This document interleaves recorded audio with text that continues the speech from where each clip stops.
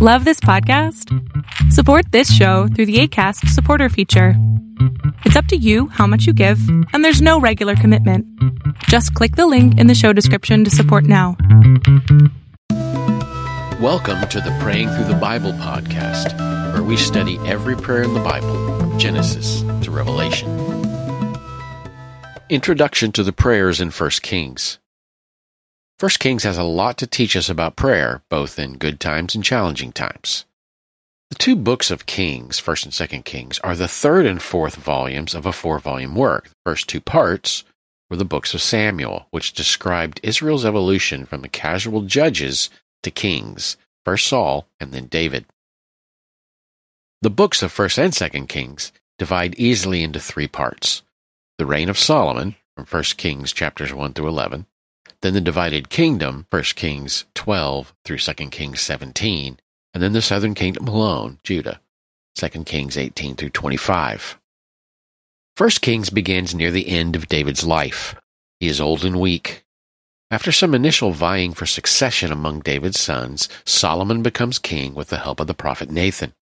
The first half of the book covers Solomon's reign.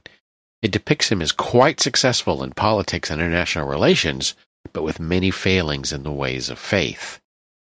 After Solomon's death, the kingdom divides into two: the northern kingdom, Israel, and the southern kingdom, Judah, each with their own king and their own temple. The rest of the book describes events in the reigns of some of these kings, 3 in the south and 7 in the north. It also spends a good amount of time in the work of the prophet Elijah. The themes of 1 and 2 Kings are the same as 1 and 2 Samuel. The failure of Israel and its leaders to remain faithful is one of the prominent themes. The appearance of the prophets Elijah and Elisha offer some hope that God is still present with Israel, and yet even that does not keep the country together nor stop the final destruction and exile from happening. Another major theme is the controversy between the right faith and the wrong faith, especially seen in the rival temples in the north and south. The Jerusalem temple is the focus of many of the stories in 1 Kings, but another important theme is that of the promises of God, and especially his promises to David. There are 15 separate prayer passages within 1 Kings, though some are part of the same story. The prayers, as usual, match the storyline and themes discussed above. They begin with blessings, praises, and vows, with a couple of petitions for the well-being of Solomon and of Israel. As the faith of Israel wanes and corruption sets in, the prayers become intercessions, petitions, and laments.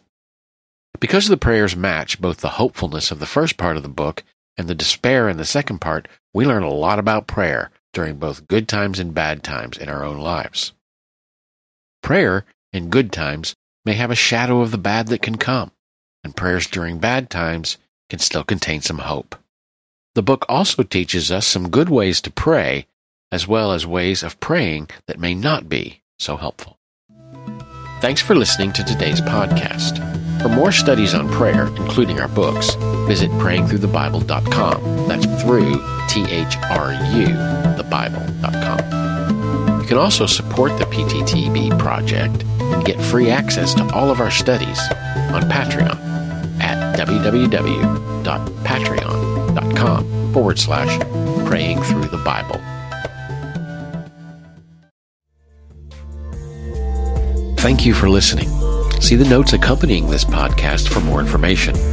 Learn more about the Praying Through the Bible project on our website, prayingthroughthebible.com. That's THRU. If you are a subscriber, thank you. If not, please consider becoming one. Feel free to get in touch through the comments or on our website. Until next time, blessings on all of you.